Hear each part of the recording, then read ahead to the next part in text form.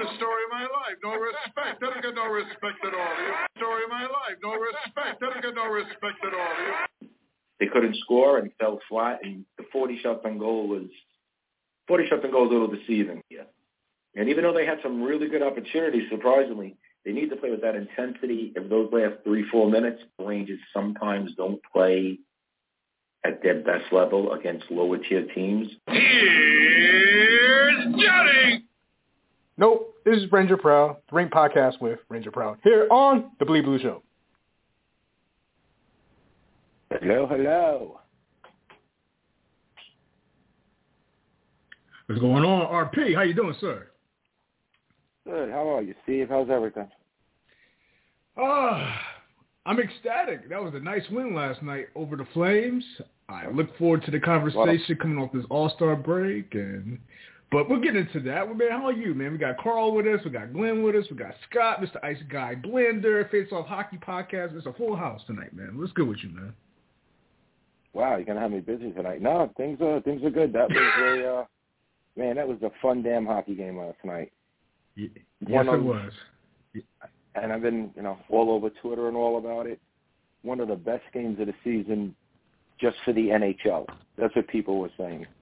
And it had a little bit of everything. Fights, great hits, good goal scoring, some great saves. That was a damn entertaining game, I got to tell you. I'm glad I watched every second of it. Yeah, I'll say this real quick. I'm going to bring the guys on, and you'll lead the conversation. I will say this from a perspective of the Rangers, of the things we've been talking about for the last month or so. Filipino was fantastic last night. He's still scoring and creating plays. And it was good to see Lafreniere get the game-winning goal in overtime. And that's one guy I really want to see step up after the All-Star break. But we'll get to the conversation. I know the guys are going to have some points to make, and I think we're going to overlap. I really like to say that Trouba, he really came out of the All-Star break really with a determination in one game, man. That was really encouraging to see, RP. Yeah, I've seen some big hits thrown, mainly Scott Stevens and Chris Pronger, like massive hits. Last night is in those categories. They were two of the cleanest, hardest hits I've seen in a very long time. I was even reading a quote Kadri said after Trouba took him out with the helmet popper, and he said it was a clean, hard hit, but he was proud of himself. He got back up, dusted himself off, and skated away. And you want to know? That's what they're supposed to do. If you get hit clean, take it like a man and move on. None of this fighting after crap and all that we saw last night. That's not what the game's about. It's a hard-hitting game. And, yeah, you want to protect your better players, but, man, Trouba, I thought Trouba set the tone for the team to make the comeback last night. They were just, he did what a captain does, He led by example on the ice. And amen to guys, that. I thought that was just, it was something the team needed. You're always a little flat. They were off for 9 days between the bye week and the All-Star break. And, you come out and your captain starts doing those things, and all your stars start scoring, and that kid line is just on fire. And, I got to tell you something. That's Steve, you always talk about if the Rangers play to their potential every game, that's what you can get.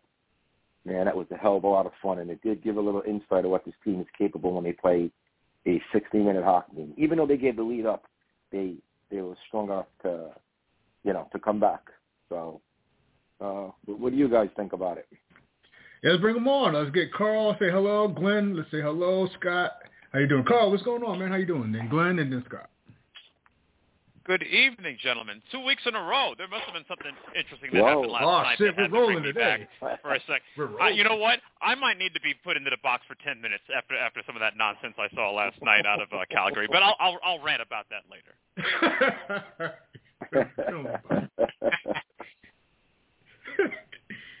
Hey, Glenn, what's up, man? Go ahead, Glenn. Yeah, no, I agree with what RP said about Trouba doing what a captain needs to do to charge up the team, and again, like you said, those are clean hits, hard hits, and it's ridiculous now in this NHL where every time you land a hit on somebody that's clean, you've got to drop the gloves and stick up for yourself. But, he turned around and did that too. And, I think that energized the team. I know it energized me watching the game. And, I don't understand. A lot of fans are, not really happy with Trouba. I guess some of it has to do with the salary, which, a couple of years ago was one of the highest in the league. But, now it's kind of been surpassed by a number of other guys. And, he makes mistakes on defense sometimes, gets caught. What defenseman doesn't? But I think by far his pros outweigh his cons for what this team needs. And, I think he really, coming out of the box, out of the All-Star game, I think he really energized the crowd and the fans and the team and, helped them forge forward for that win last night. Absolutely. Couldn't agree more. What do you think, Scott? Definitely why he's wearing the C. Why, when he was named C and everybody was like, surprised and the players were like, no, that's who we wanted from day one. That's the kind of thing. There was a couple months ago we were talking about whatever they were on a losing streak. I don't remember what it was. It might have been the California trip where he threw a temper tantrum in the. No, that's the wrong term because that's a negative connotation. He went ballistic, we'll call it, in the locker room, and they went on a little winning streak after that. I don't remember if it was the 4-gamer or the 7-gamer, but all started with him energizing the team, and he did it on a smaller scale last night with a couple great hits and a fight, and it was a very entertaining game. I think we kind of got hosed on that video review, but I mean we don't win video reviews. We just don't. I mean, I thought we could win a video review as long as we're not playing Toronto or Pittsburgh, but apparently we just can't win one anyway. It was blatantly a kicking motion, and then all of a sudden he comes out and announces it was never about the kicking motion. It was deflected. By who? So whatever the case, we got the win. Calgary getting a point, it's fine. They're not in our conference, so be it. That's a tough team because, right out of the All-Star break, Calgary is in worse spot than we are. They are fighting for their playoff lives. I think they're definitely within striking range, so they're not, in cellar mode. So that's what makes them so dangerous is they are fighting for their playoff lives, and we handled them nicely, I thought. It was very, very satisfying. I felt bad for Markstrom on that game winner, because he's not a great goalie as it is. I mean, we saw him just absolutely disgraceful in that Edmonton series last year. But he made, when Lafreniere comes in on that 2-on-1 and makes that pass, he made what was probably the save of his career. Just a brilliant save, and he's laid out. And of course, with 3 guys on the ice, there's nobody can clean up that rebound. And Lafreniere moves in, and he was just furious, smashing his thing. I kind of felt bad for him because it was such a great save, but I don't feel that bad for him. Nope. It was nice. It was nice. I got some things to whine about, but I'm not gonna waste it on my first go around here and ruin the mood. So for right now, all things are good. I hear that. I agree with you. There was a lot of little games within the game, I guess you want to say, video replay and instigators and fighting after hits. It was loaded with a lot of sub-game kind of things, but we'll get into that. What did you think about the game, Steve? I thought it was a fun game to watch, RP, and I'm glad that we came on one night after to discuss it instead of right after the game because of all the action that happened. The up and down, ebb and flows of the game where we had a lead, we lost the lead, we got it back at the end of the game. The hitting, it was just a fun up and down game. And especially right after the All-Star break, like you said, it was just, after being on the break, you saw, like I said earlier, Hedo got his jump started. You saw Mika Zibanejad form offensively. There's been, how actually has been playing good hockey. Remember, we got on him earlier this year, and we were kind of, especially me, where I always looked at it like, man, the Rangers have had fantastic goalie situations with backups, and we kind of got on Halleck, and I was kind of hard on him, but I kind of have to shut my mouth because the last 6 games he's been there, he's been doing his job and keeping us in a lot of games. That Coleman goal, listen, some of those things happen where that was a great goal by him. But other than that, he's kind of kept things alive, in spot starts when Shesterkin's not there. So I got to give him props because earlier in the season I was on him. Like I was down on him because I thought we had a spoiled goalie situation of all those years, but it looks like it's kind of come back full circle. The law of averages have evened out with Ranger goalie situations. Starter, backup is back to where we expected to be. We're in unfortunate circumstances when it comes to that, man. Well, it's important that Halleck picks it up, and we had every right to be on him because what did he start, 0-6 or 0-7? I mean, he didn't have a win until mid-December. So, but, now it's important that he's playing at this level because the Rangers have 35 or 37 games remaining. They have 8 sets of back-to-back games. And you got to figure Halleck's going to start, he's going to split those games with Shesterkin for the most part. So they need him to be playing, at this level. And the team is playing better in front of him now, too. Now I think they know what he's capable of, and he's playing to where we thought he would be when the Rangers, named him as the backup. So, now that 1-2 punch is there, and it's great to see, and it's great to see his confidence. And, you're talking, Steve, about Blake Coleman's first goal. It was such a broken play because the puck was in Lindgren's skates, and they were both tied up as it got to the goal line. And if the puck wouldn't have hit Lindgren's skate, it would have slid to the end board behind the net. But it kind of just stopped there, and then before you know it, it was through his legs, and I think it deflected off a Ranger stick or something. And anyway, if that was the only goal that we could really say, you wish he'd had back, then I'm not even worried about it because he looks really, really solid there. So, and really quick to one quick point before you go on. Let me say this real quick because I don't know how you felt about it, but it kind of makes sense. I was a little surprised that he got the start, although I understand it that Shesterkin was down in Sunrise, down in Broward County for the All-Star game weekend. But I was still surprised because the Rangers kind of like fighting for their playoff positioning, and I thought Shesterkin would have been in net versus the Flames, a better team. And then I would have saw Halleck versus Vancouver, who are our next opponents, who are having a fire sale. I thought that would have been the situation. Yeah. I don't know how you. How did you see it? Yeah. How did you see it? I in years past, when Lundqvist made the All-Star team, and then when Rick 3 years ago, the starting goalie normally doesn't play the first game off the All-Star break if he's in the All-Star game. Now it's a little bit different now because, well, the All-Star game really sucked. And what did Shesterkin play, 10 minutes of the whole weekend? So I think he was more relaxed than anything else. But they are playing 4 games this week. They have back-to-backs at the end of the week. So however you diced it out, Shesterkin and Halleck are going to play 2 games this week each. So I wasn't really – once he got announced and the shock was over, it was like, all right, it kind of makes sense because somewhere – he's going to be in it for 2, and Shesterkin's going to be in it for 2. So he gets another break, Shesterkin, and maybe he gets the easier game coming off what? It's going to be almost an 11-day break.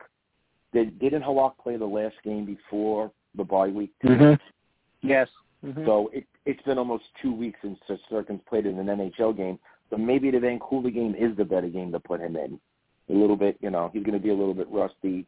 Like you said, they have a huge fire sale going on over there. So, I mean, we'll have to wait and see. But as long as he's there for Seattle, though, this weekend. As long as he's there for Seattle. For the most part, he's pushed all the right buttons, Gallant. We can bitch and moan about line changes and scratches and this and that, but where the team is playing right now, you can't really argue much with the buttons that he's been pushing for the most part. So I give him a little bit of the benefit of doubt because it's worked out. Really quick, back to what we were talking about. We have to talk about the video replay. Scott brought it up, and I was been arguing with people on Twitter all day about it. I'm sure a lot of you guys saw it. The rulebook calls it a distinct kicking motion. What's his face did yesterday when he scored? Excuse me, was it Toffoli or was it Stone? I forgot who scored the goal. Forgive me. He turned his foot and sort of deflected it off his foot sideways. The stupid term in the rule, distinct kicking motion, made that a legal goal. They never had that rule in the book. It used to be you couldn't deflect the puck in with your skate. You couldn't kick the puck in with your skate. And then they put the term distinct kicking motion. And now almost 95% of these goals count as goals because the players know not to make a distinct kicking motion when they're redirecting the puck with their blade. That good they are. So the NHL really needs to remove those words and go back to making it, especially with video replay, make it you can't kick the puck into the net. You can't redirect the puck with your blade into the net. And it'll probably solve a lot of these problems because between that and goalie interference, it's a crap shot what the calls are going to be. Unless it's against the Rangers, then it's always going to go against the Rangers. But overall in the league, you know, what do you think, Carl? You have a lot of these stats and you see a lot of these things. Is it more of a verbiage thing that they need to revamp? Because it's very confusing when you watch 5 of these kind of plays and you're going to get, 3 one way and 2 the other way. Well, that's the whole thing, right? About it's kind of like in some of these, kind of like in football, the call is confirmed or the call stands kind of wording, where it's it sort of leaves it a little bit vague. Like I'm trying to remember when the linesman after that play came back and made his ruling, did they confirm the play, or I'm trying to remember how that played last night. I'll tell you how it played out, and this is what infuriated me, because it turns out that it had nothing to do with the kicking motion. Because first of all, about that, RP, about the kicking motion, Joe Micheletti made a good point in that, did the knee, swing forward? No, but his foot came off the ice, which is enough of a kick. But in any case, it didn't come down to that. Remember, the ref comes out and he says, after further review, the puck was deflected in. He said that, and everybody was like, what? Yes. Nobody was thinking about that. And, what does that mean? How about, does that mean it hit a stick? Then say that. Say, after further review, the puck did not go in off the player's skate. It touched a stick and went in off of that. We have a good goal. Okay, you know what? That's an explanation. But saying, we're all sitting there. We watched the replay in super slow-mo 15 times, and nobody, not Sam, not Joe, not anybody watching it said, oh, you know what, that didn't even hit the skate. That actually, nobody said that. So I don't know where they got that ruling from. So in the end, it didn't even come down to whether or not it was a distinct kicking motion. I think it was, and to answer your question, RP, I think they should change the wording a little bit. I think they should bring intent into it.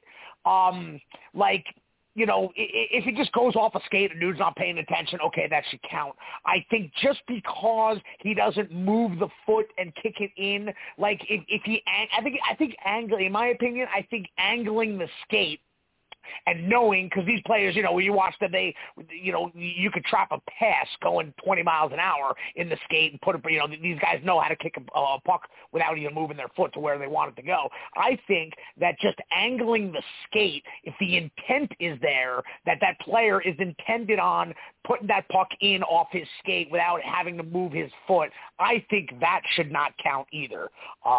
I think, you asked if the wording should be changed. I think it should. I think it should come down. They should review it. It should come down to the intent, whether he moves his foot or not. I think if he intended for that puck to go in that net off of his skate, it should not be a goal. But that being said, last night's replay apparently had nothing to do with that anyway, and nobody can figure out. And then after he said that, because they stopped showing the replay, I went back and I was watching it afterwards, in the reviews looking for that. I saw nothing that looked like it touched the skate. It touched the stick and went in the net. Nothing showed me that. Well, see, that's the thing, right? If the linesman comes out and gives a clear, concise explanation to us all, I think a lot of us would accept the results. But a lot of times there is some vagueness in the wording that's being. I don't know if I do not, because you see this across sports now. There seems to be an intense. Let me phrase this right.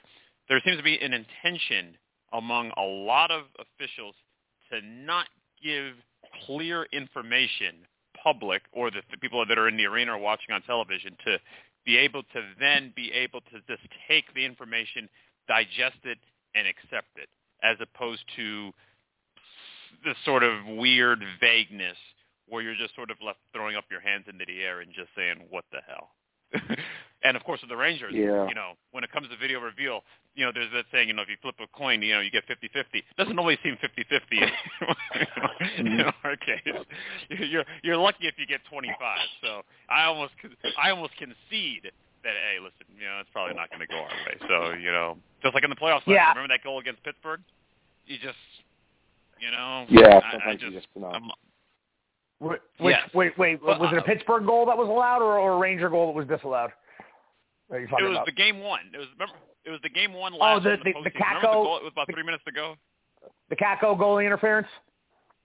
Yes. Yeah. Yes. Well, that's a whole. And then they were able to find. We could have an hour conversation on goalie interference because the only rule that is more outrageous than a kicking motion is goaltender interference. They just have they just call it on a whim. It can't be so much of a judgment call because the players need to know what they can and can't do. And I think I'm almost sure prior to the All-Star break, Connor McDavid was questioning that pretty vigorously publicly, how you can't, it's hard to play the game if you don't know what you can and can't do. What is goalie interference? Is it when he's in the paint? Is he on top of the paint? We know if he's outside the crease, but if he's starting to go back into the crease on a shot, it's almost as bad as what's a catch and not a catch in the NFL. And for years, it was never like that. And they have the capability and the smarts, especially in the NHL, because I always thought they were a good officiating organization, to make it a little bit more black and white. Not a lot, but a little bit more so that a player knows what's going on. So if one of the best players in the league cannot determine it, how can anybody else? You know what the irony of the situation is you remember the late 90s in the crease rule, as terrible of a call as that? At least that was cut and dry. At least that was cut and dry. You've got to skate in that blue paint. Doesn't matter if you're 5 feet from the goalie. No goal. Terrible rule, obviously, and I'm glad they got rid of it. But at least it was cut and dry. You're either in the crease or you're not. Yeah, they are all over the map with this goalie interference. Oh yeah. And then on top of that, correct me if I'm wrong, but don't they have goalie interference where there's a penalty called and another goalie interference where there is not a penalty called, where it's kind of incidental contact, where it takes the goal away. Which just kind of confuses it even more. Yeah, it's been a clusterfuck of things. And back to what Scott was saying, that rule, either you're in the paint or not in the paint, there's a penalty, was golden until Brett Holt scored the overtime, the winner for Dallas to win the Stanley Cup, and he was clearly in the paint. And then the next year they changed the rule because everybody blew that. It wouldn't be the first time. It wouldn't be now. It wouldn't be, and it's not going to be. But back to our boys here, they, the good thing about it is the Rangers. What I really liked last night is they didn't let the bad calls affect them. In years past, they get down, or you blow a lead, you're up, you're playing good hockey. Before you know it, it's 4-3 Calgary, and in years past, that would be it. That was the nail in the coffin. Here, these guys just kept battling back, led by Lafreniere, Kakko, and Hedl, and Zibanejad was just playing on top of his game, and I just like what we saw overall. I like the commitment. I like the drive after being off so many days. They didn't let nothing. They didn't beat themselves. They just kept coming back, and it's great to see, and it's what you want to continue to see. Resilience. That's the thing. Not playing through situations that you cannot control. There's going to be bad calls in every game. There'll be a game where you'll get a good call. That goes into your favor, but not getting down when something doesn't go your way. I think RP, I think you guys were talking about it early in the season that when the Rangers would, have something go against them early on in the season, it was almost this sort of woe is me type of response, and things would snowball in the wrong direction. Now maybe things will turn around here, and as the wins have piled up, and some good fortune has played into their favor, that they sort of take that and roll along with it. But that's something that you would love to be able to just kind of keep as a mindset, just be like, hey guys, listen, just focus on playing. The results will take care of itself. Don't worry about anything else. And just having that sort of straight ahead, not looking left, not looking right, not looking behind you. Just go, just play ahead, but just play straight forward, and just let the results speak for itself. There's one I want to go on a rant on what happened last night, because Scott made a good, Scott and Glenn were talking about it earlier, and you mentioned it too, RP. I do not know when this started, when opponents are seeing what I believe are clean, legitimate hits on the ice, and now responding in kind by trying to, quote unquote, stand up for their teammates. Now, okay, does Trouba have a history of this? Kind of. Yeah. Is it some of it dirty? That's fair. Borderline, maybe. But it's all I know is this: the league has Trouba been suspended in the last 4 years for any of these hits by chance? I don't think he has. No. Okay. No. So the league is basically determined that everything that is going on here is clean. Yet opponents, for whatever reason, this really has only been the last 7 or 8 year thing. This didn't happen 10, 20 years ago, where guys are getting hit, guys are getting drilled, and opponents are just flummoxed and just so angry that they have to go out and seek retribution. Do the opponents believe that what Trouba is doing is dirty? Because the only conclusion I can draw is yes. Otherwise, if they're angry because a clean hit is being put on a player, are they upset that the guy just simply got hit, or the hit was too hard? I'm trying to figure this out, and because I know this, they're not going after Tom Wilson like that. But for whatever reason, right. Trouba just seems to be like a punching bag, for some of these other teams. Oh, we're going to get our pound of flesh out of him. Now, what's his name tried that last night? It didn't exactly work. Yeah, Dubé got his ass kicked. Yep. And the first guy. Someone tweeted it just like that. I forgot if it was the Post or one of the Ranger beat writers, and it said, Trouba just leveled Kadri on a massive open hit.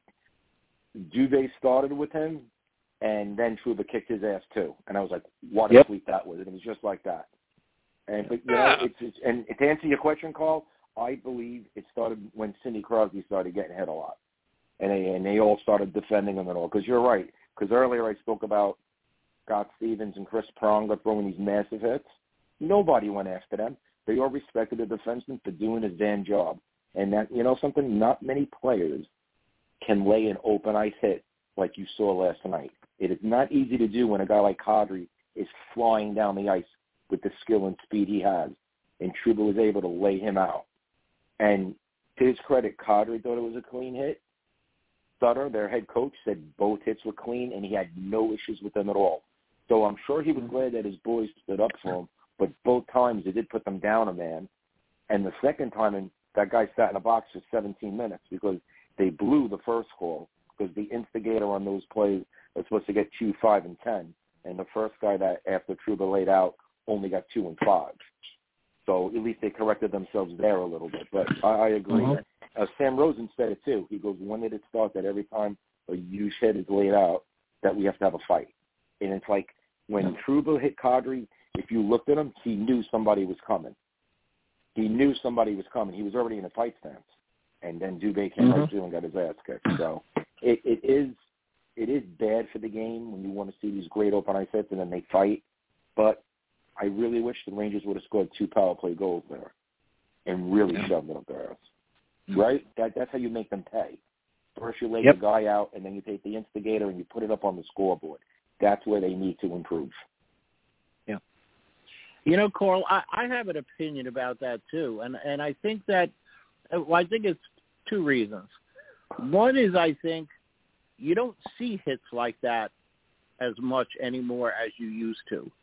And, Darryl Sutter saying that those hits were clean is because he knows when he was in the league 30, 40 years ago, those hits were a lot more prevalent. And, you just accepted it as, if it's a clean hit, that's the way it is. Now, as far as the stars of the game, with Crosby and, you go way back. If you remember, the top line on the Oilers dynasty was Gretzky, Curry, and Dave Semenko. And you know why Dave Semenko was on that line. To protect Gretzky. Exactly. So, the hits on the star players, even with Tom Wilson being on the line with Ovechkin, although Ovechkin can handle himself, you have guys that wouldn't necessarily be on that line with a star be on that line for a reason. And then I think the second reason for this is, that a lot of players now don't hit as hard or, might kind of lay back a little bit because they know if they make a mistake and it's a hit to the head or, you injured a player like that, there's a good chance you're going to get suspended. So I think a lot of players, kind of don't want to take that chance of making a big hit on somebody and wind up sitting out for 5 games. So I think those are the two reasons. You just don't see those kind of hits as often as you used to anymore. And, I think Darryl Sutter, from the era he played in, realizes that. So, those are the two reasons that I think guys now, when they see those hits, they're so uncommon that their first instinct is to drop the gloves and go after the guy who threw the check. Yeah, I agree. What do you think, Steve? Yeah, I agree with all you guys on as far as a historical perspective with the hitting and how things are being reacted to now and how we got to this point. There's really nothing else to add because the guys already kind of covered it. It's pretty much covering for your players or your star players.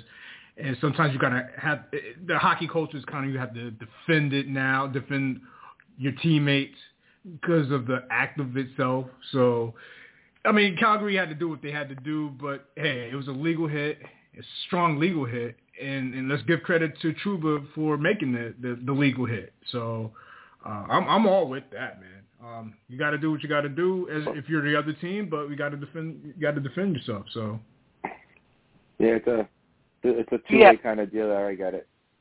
I agree with that, but it's always going to be there. It's just more prevalent now. Like we're just seeing it a lot more now. Yeah. But that's just the way it's flowing. Go ahead. I think for me, it's just a different league now, and I don't necessarily think when you lay. I think these guys know the difference between a dirty hit and a not dirty hit. I don't think. It's a whole new generation that didn't grow up on what was a clean hit and a dirty hit in our day. So yeah, they might in their minds they might be. I hate using the word groomed, but they might be like programmed to just think it's dirty. But I'm going to give them the benefit of the doubt. So I don't think they're necessarily retaliating because it was dirty. I think they're just retaliating because it was a hard hit and they want to make sure that they offset the momentum that hard hit might have gotten. Like Trouba lays somebody out in front of a home crowd like that. The players are smacking their sticks. The fans are going nuts. I think retaliating for that is not necessarily like thinking that a player was done dirty. I think it might be to try and offset any momentum, any shift that might provide, and also to put Trouba in his place. Again, not because they thought it was dirty, just because like somebody needs to rein him in, because that's that's how hockey is done, dirty or not. That's what fighting is for controlling the shift of power and for reining in players that think they can do whatever they want, even if it's legal. So I don't necessarily think it was it was retaliation for a dirty hit. I think it was just part of the game in that they need to do their part to let Trouba know he's not going to have free range on their team, even if it was legal. That's what I think. Right. But Scott, the only thing with that is, okay, the first hit, they retaliated. So the obvious sign by that is, okay, we're going to police this right off the bat. But that didn't stop Trouba from hitting guys. Like he did it again later in the game. It's not. So it wasn't like it wasn't like them fighting was a deterrent. It happened again. So were they just going to keep on doing this if Trouba was cleanly laying dudes out? That's the part I'm trying. Yes, yes, they were. Probably, They were trying to shift the momentum however they thought, because they knew at the guard and Trouba was shifting momentum every time he hit a guy. So Calgary was trying to find some way to equal that, which they weren't going to do. But let me jump to a different topic here. And Steve, check this one out. The lines last night, pretty even. Does everyone agree?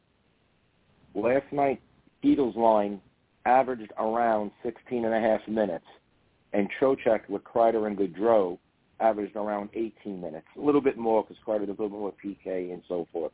So the point I'm trying to bring up is over the last, I think it's been 3 or 4 games, there's no more get more ice time for the heater line. They've gotten to a point where they're almost equal with the second line. And I think that's another good adjustment by Gallant and his recognition of, hey, these kids are not just playing well, they're sort of driving the team right now. Would you guys agree with that? Let me say on that real quick. I would like to see more games if the lines were going to be balanced like that with the TOI RP with the top 9, because I want to see kind of like what happens in a situation like when we fall, or it seems like we're playing from behind, even in a close game like versus the Maple Leafs before the break. So I'm going to hold off on your. I'm going to keep an eye out on what you're saying, but I want to see in a situation. Okay, we got Carolina, Seattle. What if we're trailing in some of these games, or it feels like we're being outplayed in some of these games? I want to see how if he's going to keep that same energy as far as Gallant, or is he going to switch things up? So that's how I'm going to leave my comment on that.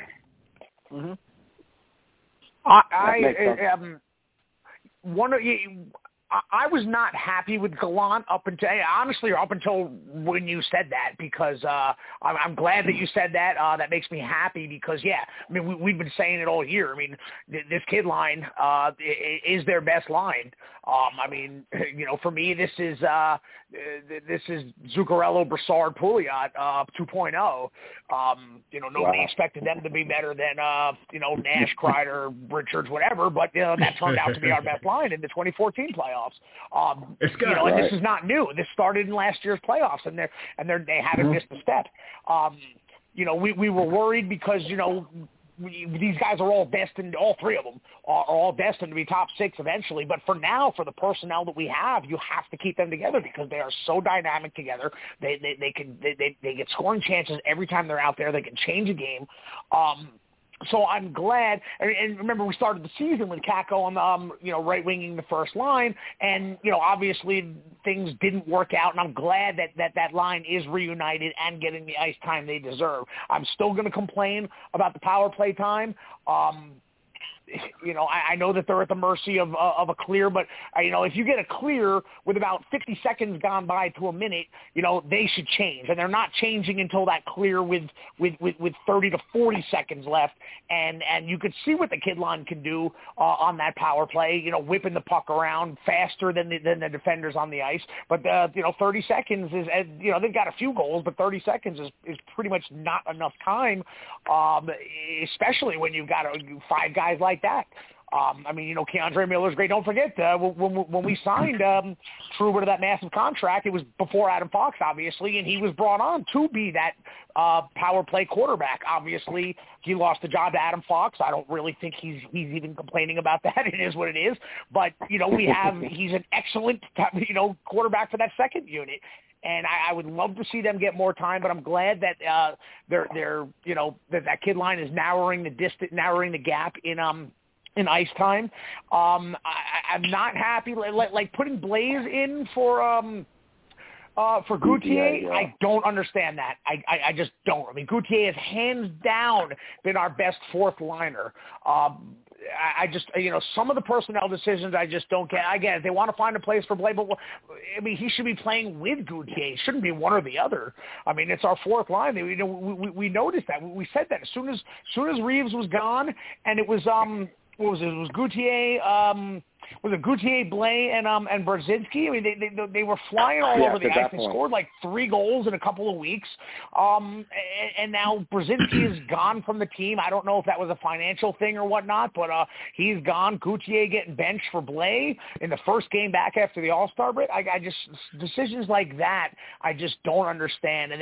And the one thing that is keeping me from really starting to lose faith in Gallant is the fact that last year he had the personnel. We've talked about it. Copp and Vetrano obviously were, huge pieces of this team that they're missing on that top 6. He had the personnel, and he therefore the personnel decisions that he made, the line decisions that he made, everything worked. Everything was fine because he had the personnel. So I'll give him a little bit of the benefit of the doubt because he doesn't have the personnel that he needs to be a Stanley Cup contender. I think we're all in agreement right there. It's going to take some kind of trade. In the next couple of weeks, obviously the Timo Meier thing is really starting to pick up steam.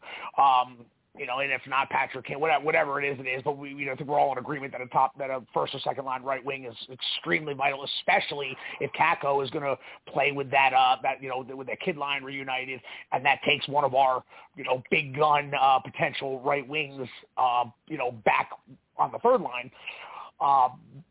So that's the one thing keeping me calm about Gallant right now is that he's doing what he can with the personnel that he has because he doesn't have the personnel that he needs, the personnel that he had last year. And we saw when he had the personnel last year, he was making all the right moves and firing all cylinders. But, I mean, this fourth line is just starting to aggravate me. I mean, every time we get a fourth line, what did they say? They said about the Islanders for years about the best fourth line in hockey, whatnot, when they had their 2 conference finals and whatnot. Okay, so we have finally had a fourth line that was absolutely fantastic, and in addition to crushing people and getting momentum, could put the puck in the net every now and then. And one of those guys is gone, and one is getting benched for Sammy Blay. So I don't understand that. Go ahead. In defense of Gallant with that, Scott.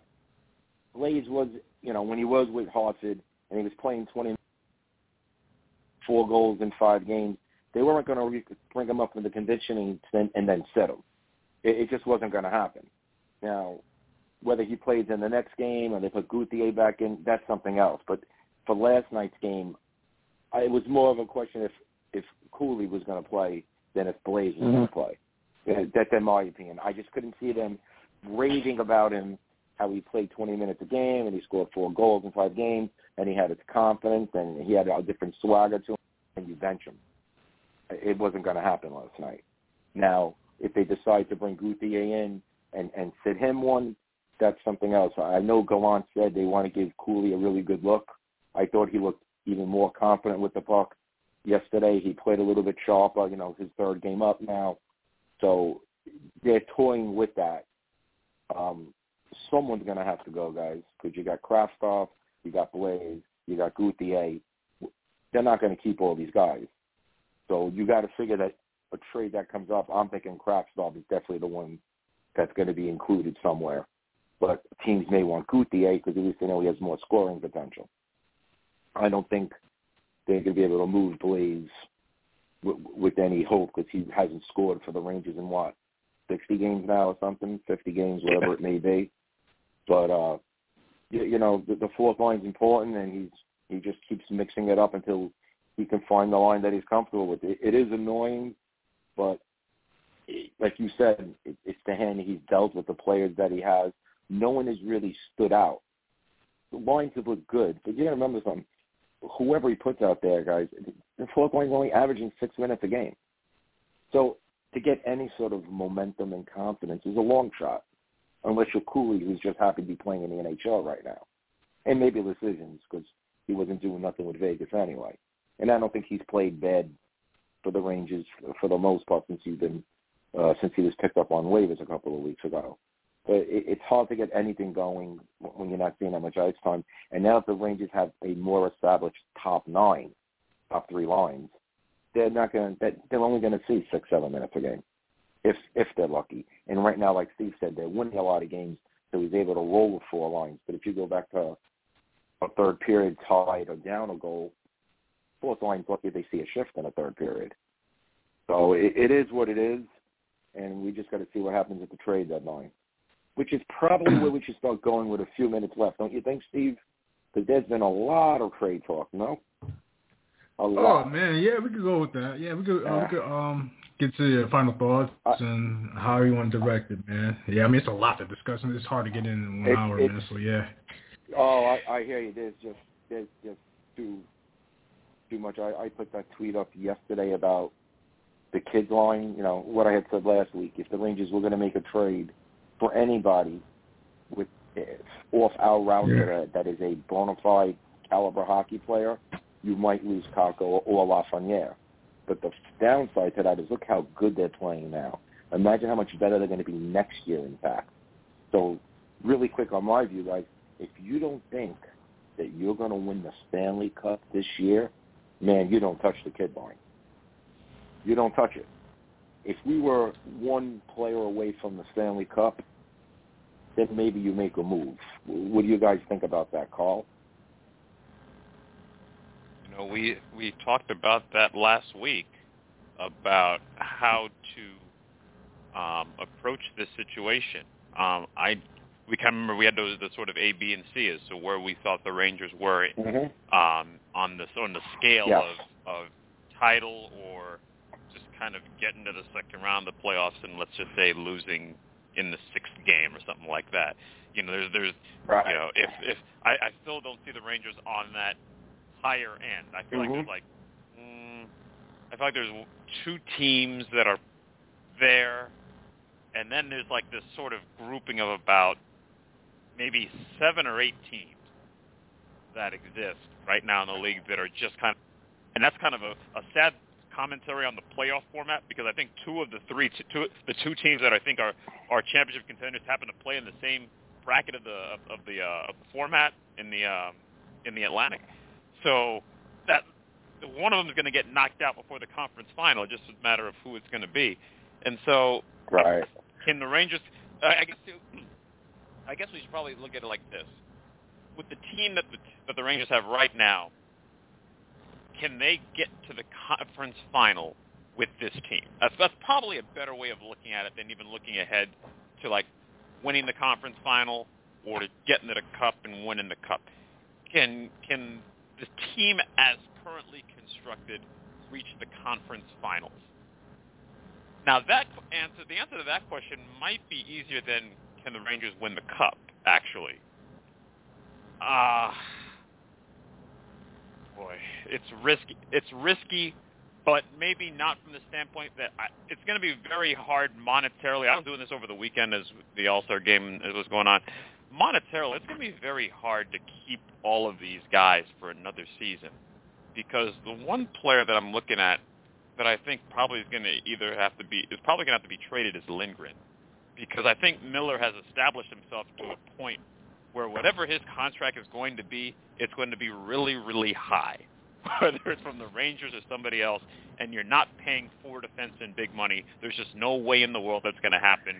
So you're almost looking at sort of like a last stand with the team that you have right now. So you know what? I thought after thinking about it last week and now reconsidering, you know what? You might as well just push for it and just see what happens. What do you think, Glenn? I see this team as currently constructed having maybe a 3-year window, and I'm talking about with guys like Kreider and Panarin and Zibanejad being the focal points of the team.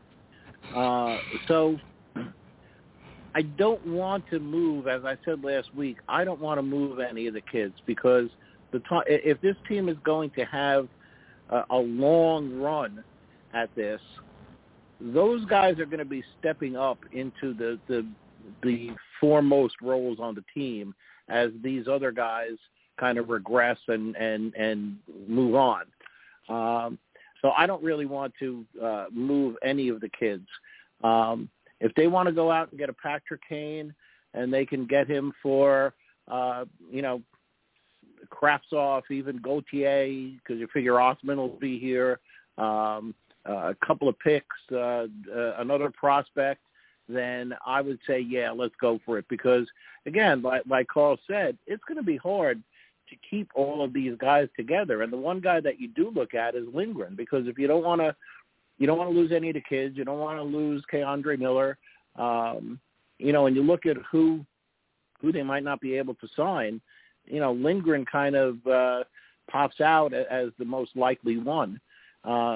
The other thing that I think this team has to look at right now is they got to make this decision, I feel, soon, because they're carrying extra guys, which is keeping them from being able to accrue enough salary for the deadline. So you're looking at guys like, Kraftsov being around, Gauthier being around. These guys are taking up money that they might need at the trade deadline. So I think they have to make that decision that we're talking about sooner rather than later if they're going to go for it.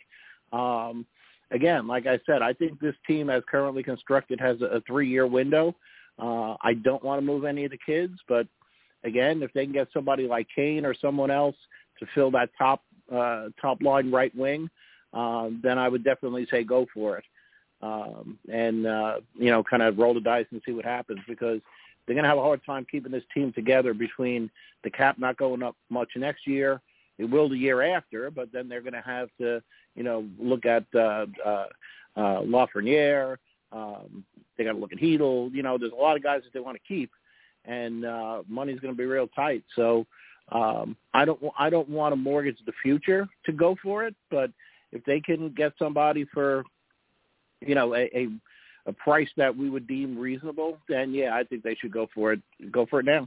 What do you think there, Scott? Yep, I agree with everything Glenn said on the window, 3 years. And, yeah, I mean, we saw last year. I mean, this team, to me, is a mirror image of last year. They were flirting with that 3 seed.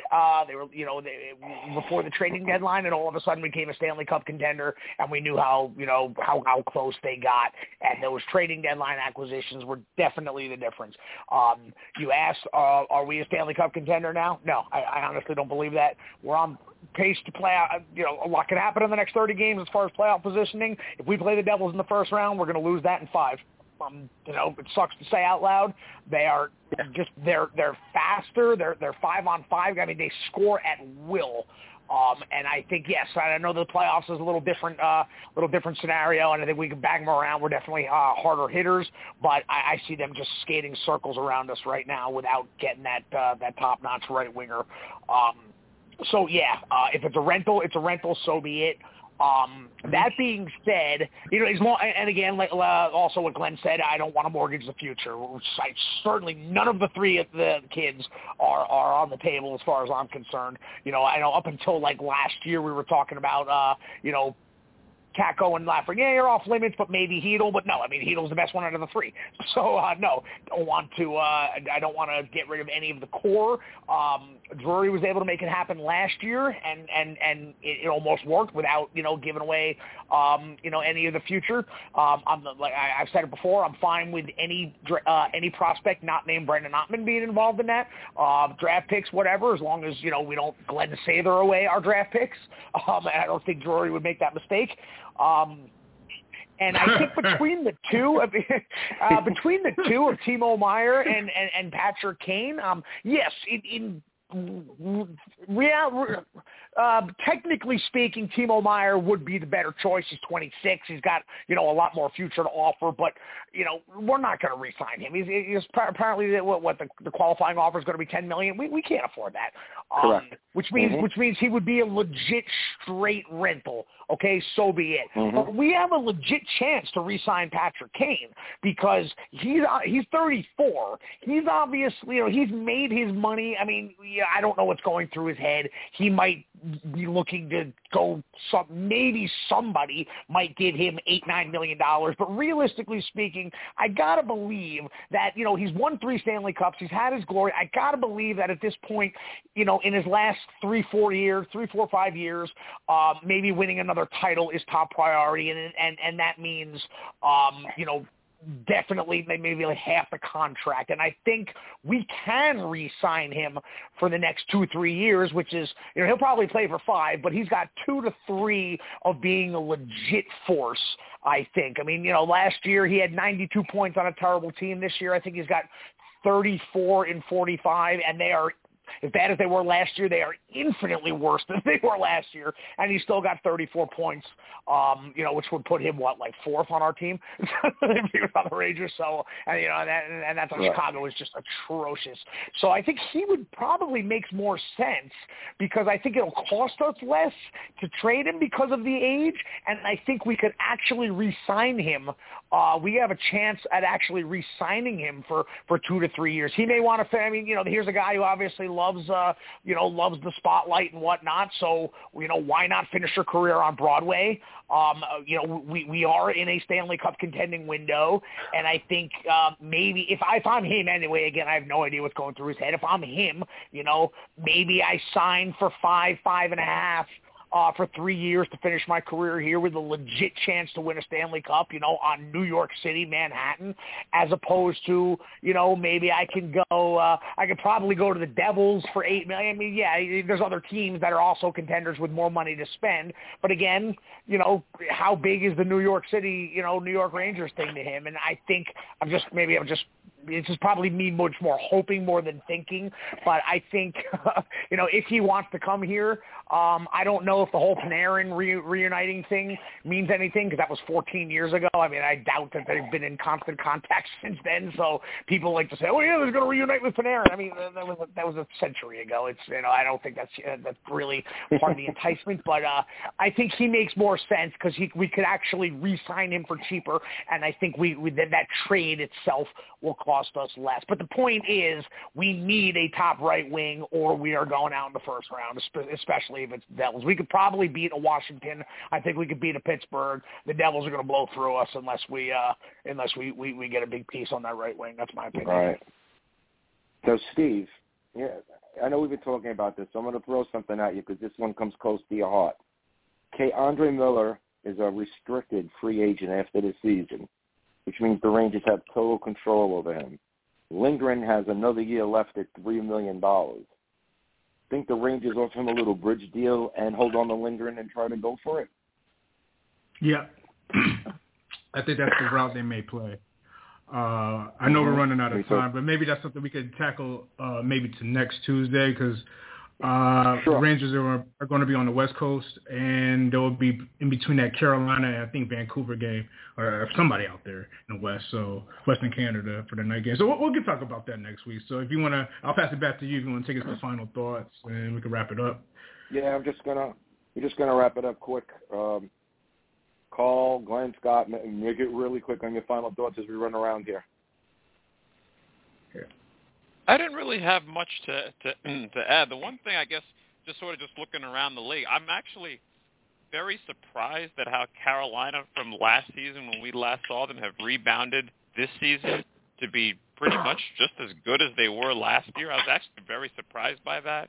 And so that's just sort of an observation that I had throughout the league. And then probably the last thing, too, is just on the opposite side and I'm going to see them tomorrow night actually in person, the Dallas Stars have taken what they did last year, and they should have won that series, but just came up just a little bit short in that series against Calgary, and have taken that and have done so much better this season than anyone could have even thought about.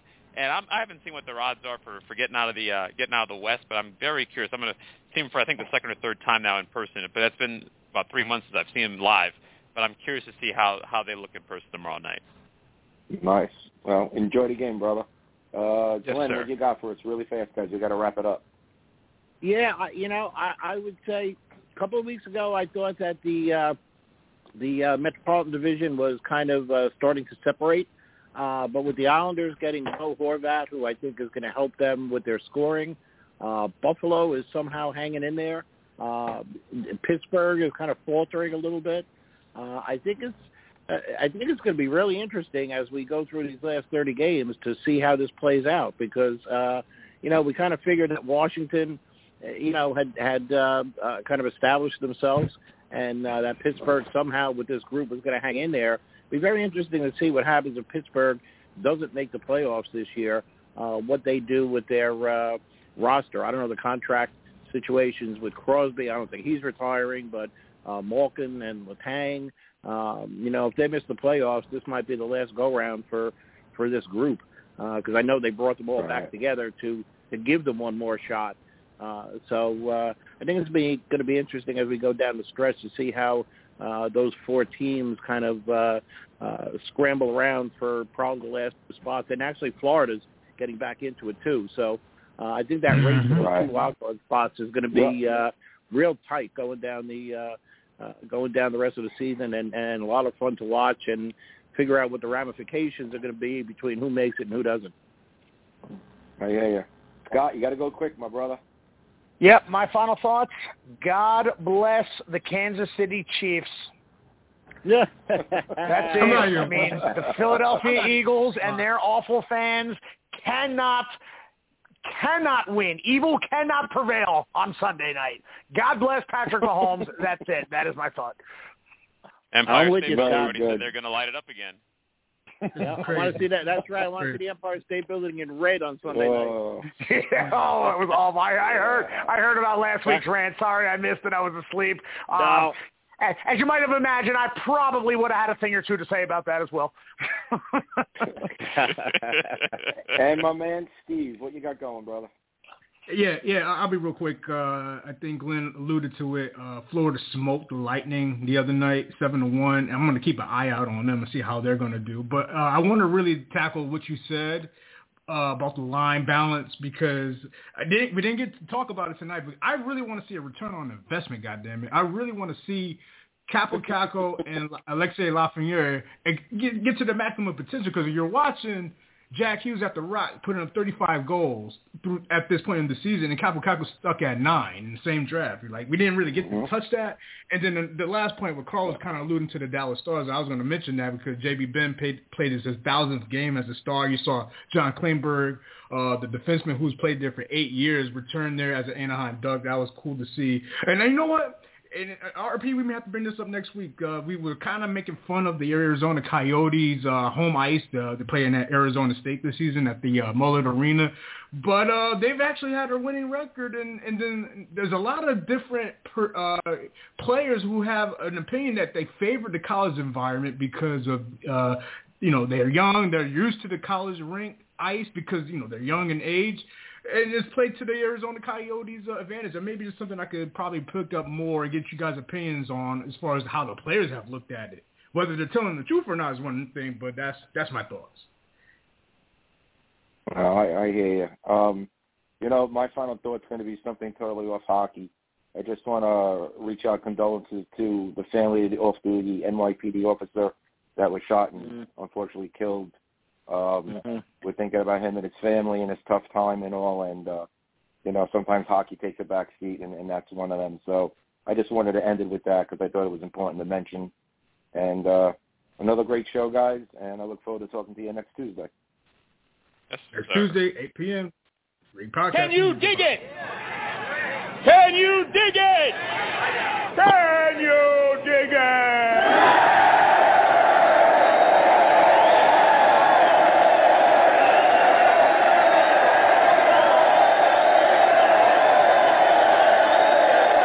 Bleep bloop, bleep bloop, bleep bloop, bleep bloop, bleep bloop.